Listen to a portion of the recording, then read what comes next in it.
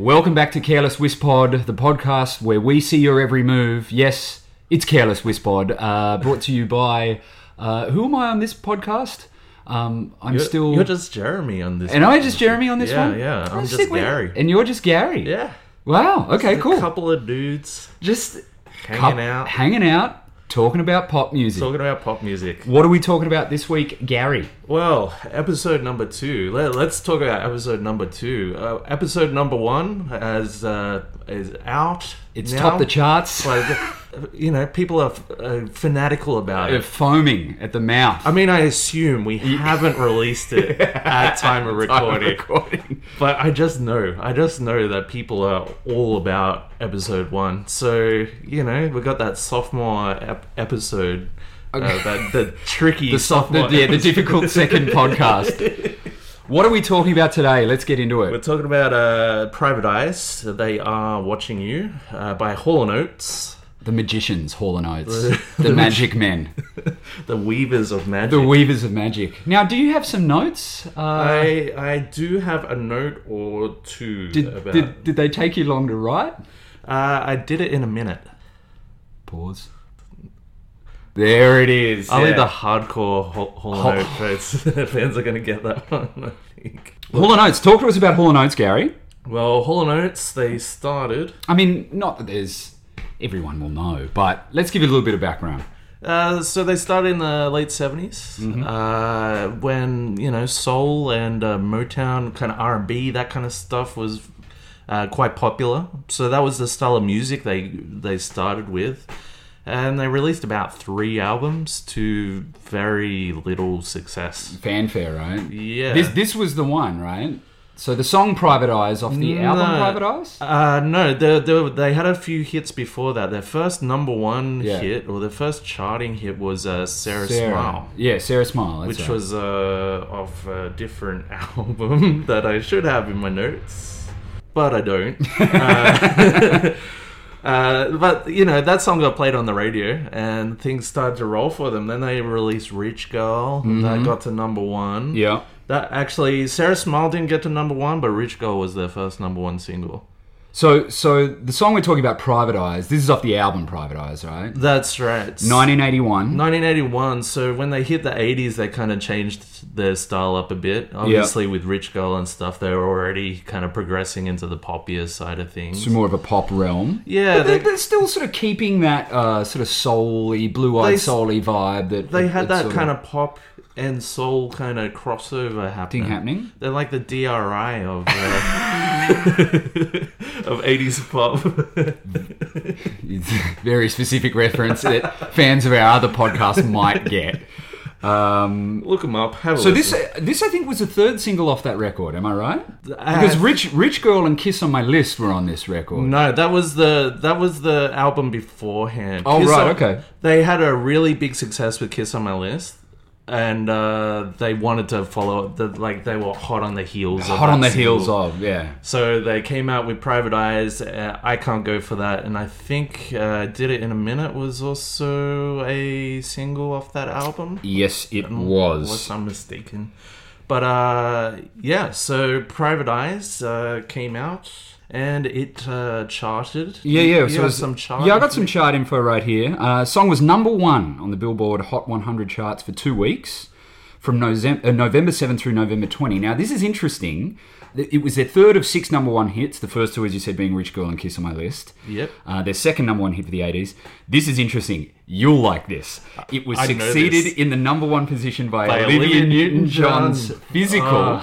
My favorite. Which, But as we go through this podcast, dear listeners, you will realise how much of an ONJ fan we have in Mr. Gary Grimm. But it was ironically succeeded. Yeah, so Physical got knocked off by... I Can't Go For That. Go For That. No Can Do. No Can Do. I think... So she wanted to get physical, and Hall & Oates couldn't go for that. They couldn't go for that. In Australia, it charted at number 17, incidentally, in Australia, so not as good here. It was number 1 in the US, as was I Can't Go For That. They both reached number 1, but in the UK, I Can't Go For That was the more... Popular song. I think it was 32 on the UK charts. for Private Eyes, and then I Can't Go For That was number 8.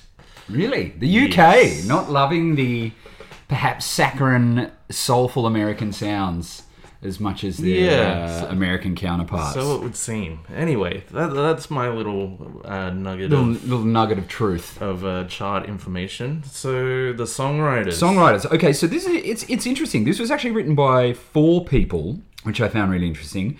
Jana Allen and Sarah Allen. Yes. Daryl Hall and Warren Pash. What a name. Warren Pash. The old Pashiona. The old Pashy, the Pash man himself. Now, Sarah Allen had... Pash is on my list. That's... Yeah. Oh, dear. Sarah Allen dated Daryl Hall for a long time. For a long time, until 2001, I believe. Really? Wow, Yes. There you go. Then she said, I can't go for that. No can do. No can do. The Kiss had been struck from the list. Struck from the list. The Pash... Omitted. Now, actually, this she's a man-eater, apparently, so... She was... She was no longer smiling. Yes. Yeah, we get it. Yeah. Quick episodes, Gary. That's the Sarah that Sarah Smile was written named after. after. Yeah. Warren Pash, sort of who started the song, was driving down... The Pash man. Was driving down Ventura Boulevard in LA when he spotted a billboard for a new movie called The Private Eyes. Starring Tim Conway and Don Knotts. It's got a pretty cool movie poster as well. I might make that the picture for the episode when I put this on. That's a good idea. Maybe we should watch it and do a review of the movie. Sure. Bit of bonus content. Bonus content. But unfortunately, the writing of this song was tinged with tragedy, Gary. Tragedy. When things go wrong... And you can't go on, it's a tragedy. Different episode. That's our Bee Gees episode. So Warren Pash, who was quite a well-known songwriter, very unfortunately, before the release of the song, his father passed away. It was like a week or 2 weeks. It was a week or so before. Yeah. I actually got a quote. He said, and for years afterwards, he sort of didn't write pop music anymore. Yeah. He sort of said, I think it was a reaction to the enormity of the pain that came with that time, the personal family stuff. If it was like, if this is what success is, I don't want anything to do with it. I can't go for that. Yeah. No can do. I added that. That's not his quote. I added that. My brother died 3 years and a day before my father. My father dropped dead of a heart attack in a mental hospital where my mother was a patient. He died in front of her. It couldn't have gotten more difficult. And then apparently he went on to do...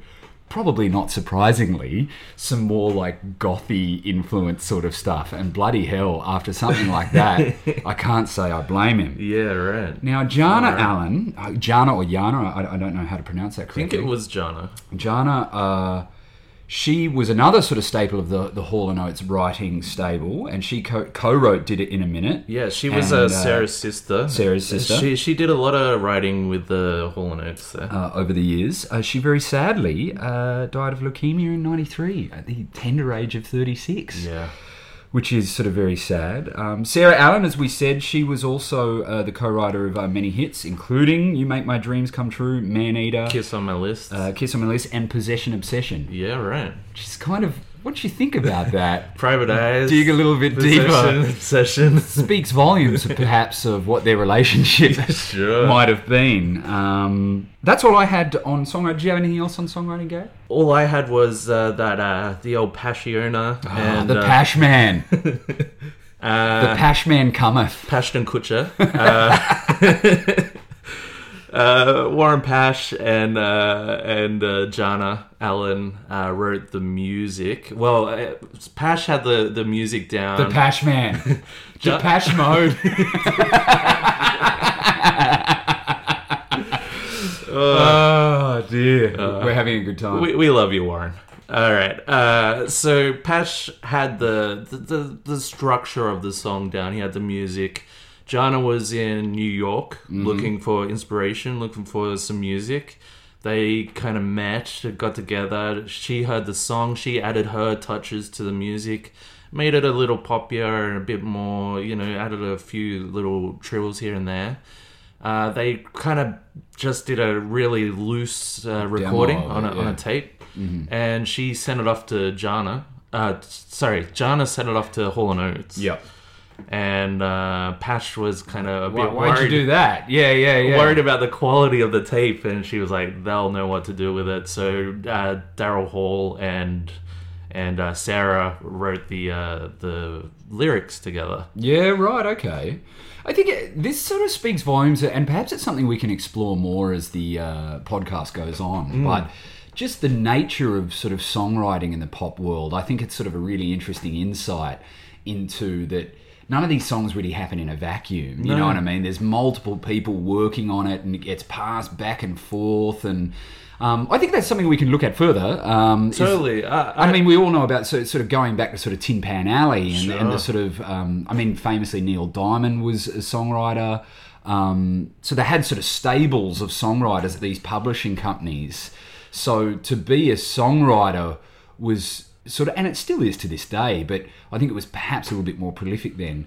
Being a songwriter and an artist performer was sort of two different things. Totally. You know what I mean? There was sort of two different bits of artistry there. So, well, it's funny you bring up this point, because that leads me to a point that I was thinking about, and it leads us to our next little segment of the episode, which is not only were the songwriters very prolific and kind of all over the place, writing hits and kind of being involved in a lot of other people's music, but the people playing on these songs were often involved in a lot of really cool projects. Different projects. Well, that leads well into our next point. So the people that were sort of playing on this, I just had a couple of quick notes.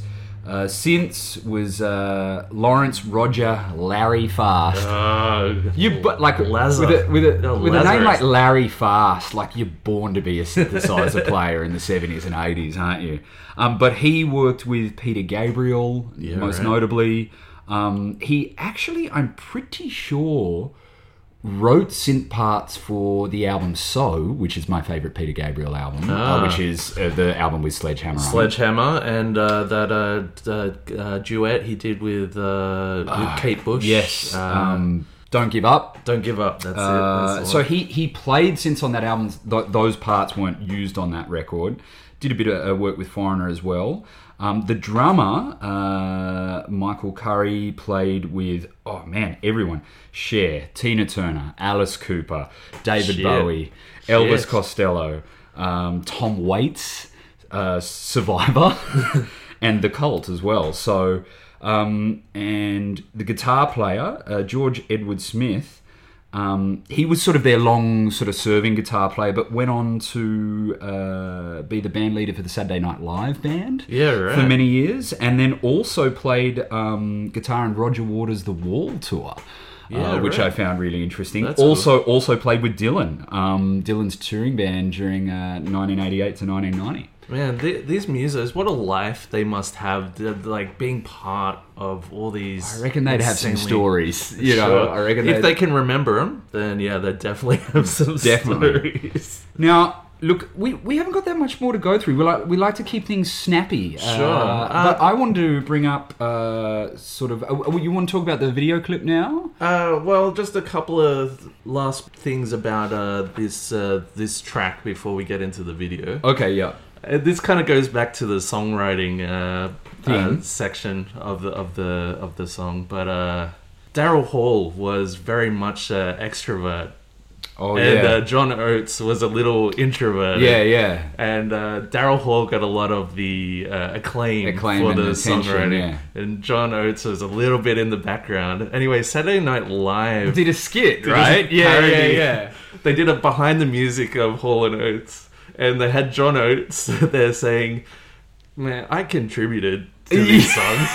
You know, the hand claps in Private Eyes, that was me. Well, I didn't actually physically do the clap. Someone else did that, but it was my idea to have the claps in there. Did you ever see, there was a British sketch comedy show called Big Train. Yes.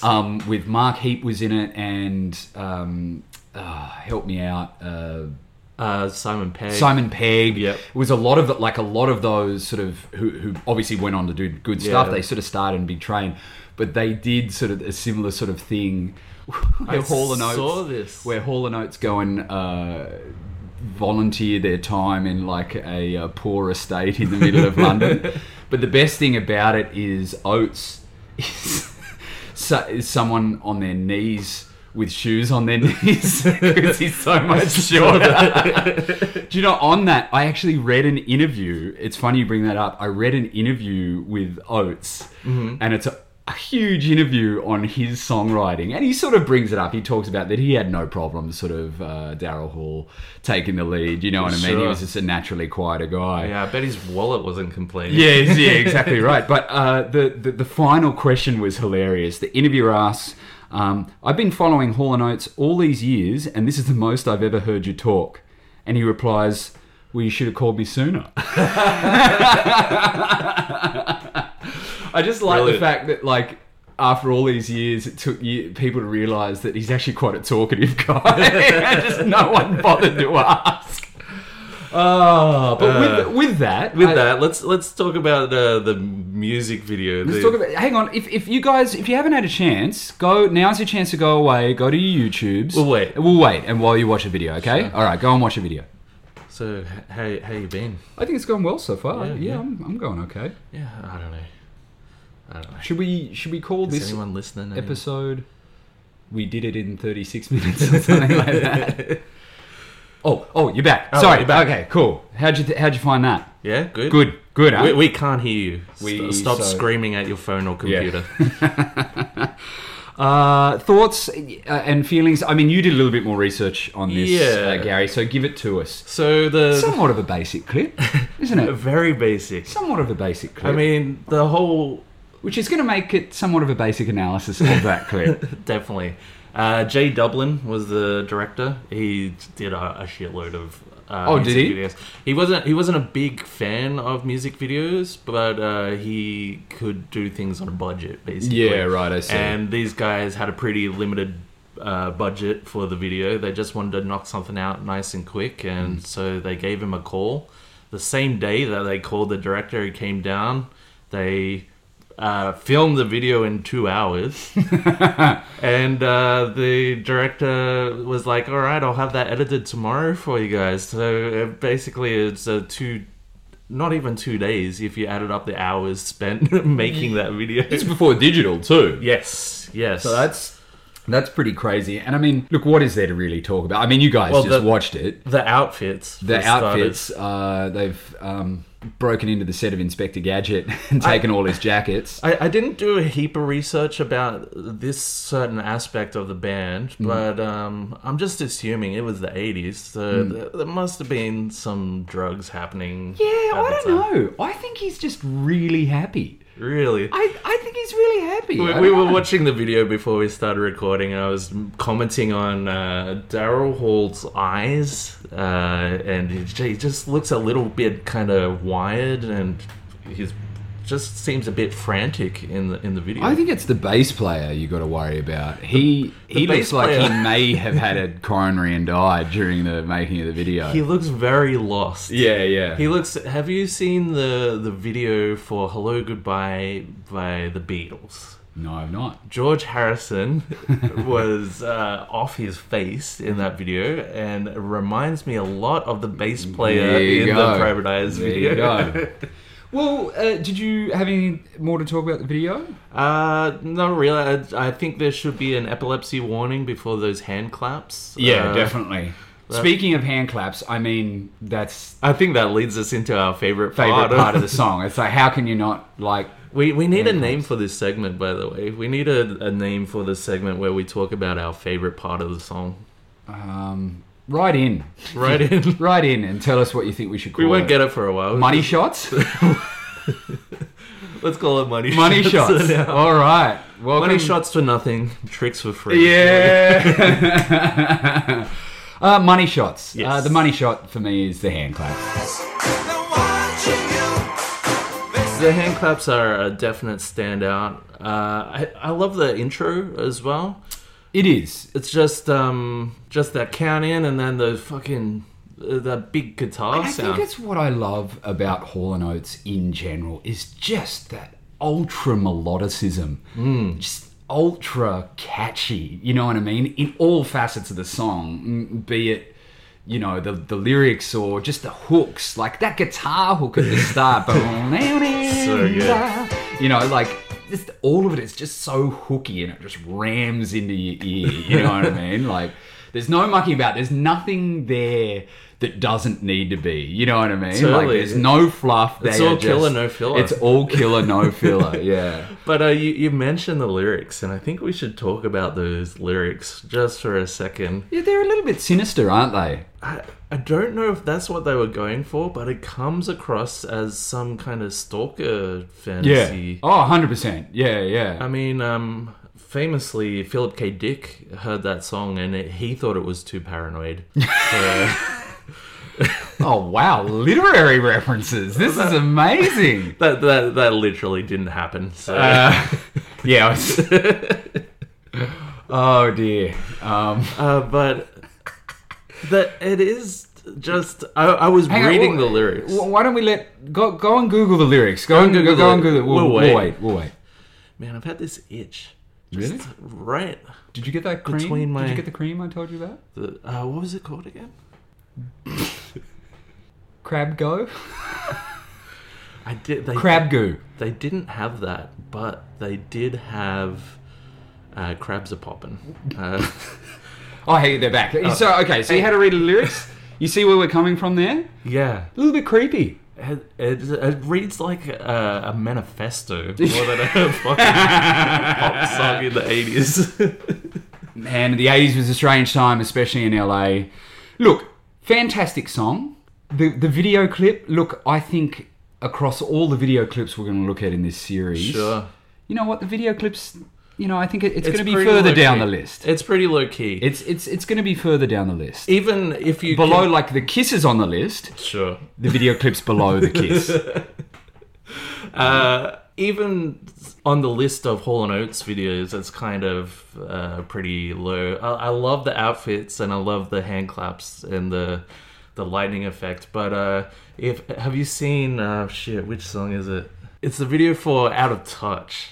You're out of touch. Is that on our list too? I think, yeah. It's so Kiss is on the list. Kiss is on the list. The video clip is on the list. Yeah, I think it was hard for me to kind of... say I'm sorry. He's full of them today. Oh, man. It was hard for me to pick a Hall & Oates song to put on the list because we didn't want to double. Because we had Kiss on. We had Kiss on the list. We had the band Kiss as well. You were saying Private Eyes is Private Eyes is just my go-to for these guys. Is there any kind of specific memory or just any kind of connection that you can think of with that song, or it's just the one that stands out? Do you know what? I think for me, all this stuff has it. This song just has that drive. Boom, down. As you said, it's just straight into it, and it just grooves all the way through. Sure. Whereas all of this stuff has that. It's a very similar tempo and beat to Kiss on My List as well. It is. And then I was just thinking it's very... You Make My Dreams Come True is also very driving. Fuck, I love that song. Yeah. So, no, I remember seeing... I think what I love about Hall & Oates is I love that kind of blue-eyed soul aspect to their music. You know what I mean? Totally. I love that sort of... It's poppy, but he's a great vocalist. They're great songwriters. Speaking of, this might be a nice little one to sort of wrap up on. Sure. Daryl Hall was never at a loss for words when describing his success with Hall & Oates. I think we're the 80s Beatles. I think there's definitely something to be said for that. I think so. They were one of the most successful pop acts or pop duos in the 80s. Because a lot of bands just kind of came and went really quickly, and they stuck around for the at least the first half of the 80s. They were... Geez, you'd love to have a look at their royalty checks, wouldn't you? I'd love to see what the numbers are. Oh, yeah. Yeah. Anyway, thank you so much for joining us on our obsession. Now is the time in the show where we choose the next song. Oh, fantastic. Yes. So we've got a little bit of a playlist. What we do each episode is I hit shuffle on the playlist, and whatever song comes up is the one that we go with. I still think we say that we're going to spin a wheel and then you get... Actually, it's funny you say that because I wanted to change it up this time around, and we've actually got a dartboard over there. Oh, wow. It's pretty big because there's a lot of songs on our list. The Kiss on the list. So there's Kiss. Okay, yeah. Okay, that's big. All right. Yeah. all right. I just realized though I can't play darts, so we may as well just do the playlist shuffle. Yeah, that's a good idea. Let's All right, just do that. so let's Okay. do that. Here we go. Higher Love? Higher Love by Steve Winwood. Yeah, it is. Beautiful. Okay. Is that what it is? That is. You beauty. We were both pretty quick on the uptake on that one. Yeah, it was pretty close. So that's the song that we'll be Okay, playing on all the right. next Oh episode. man, I'm so excited. Just like the first episode. What a callback. All right, we'll see you next time, guys. Thanks. Bye.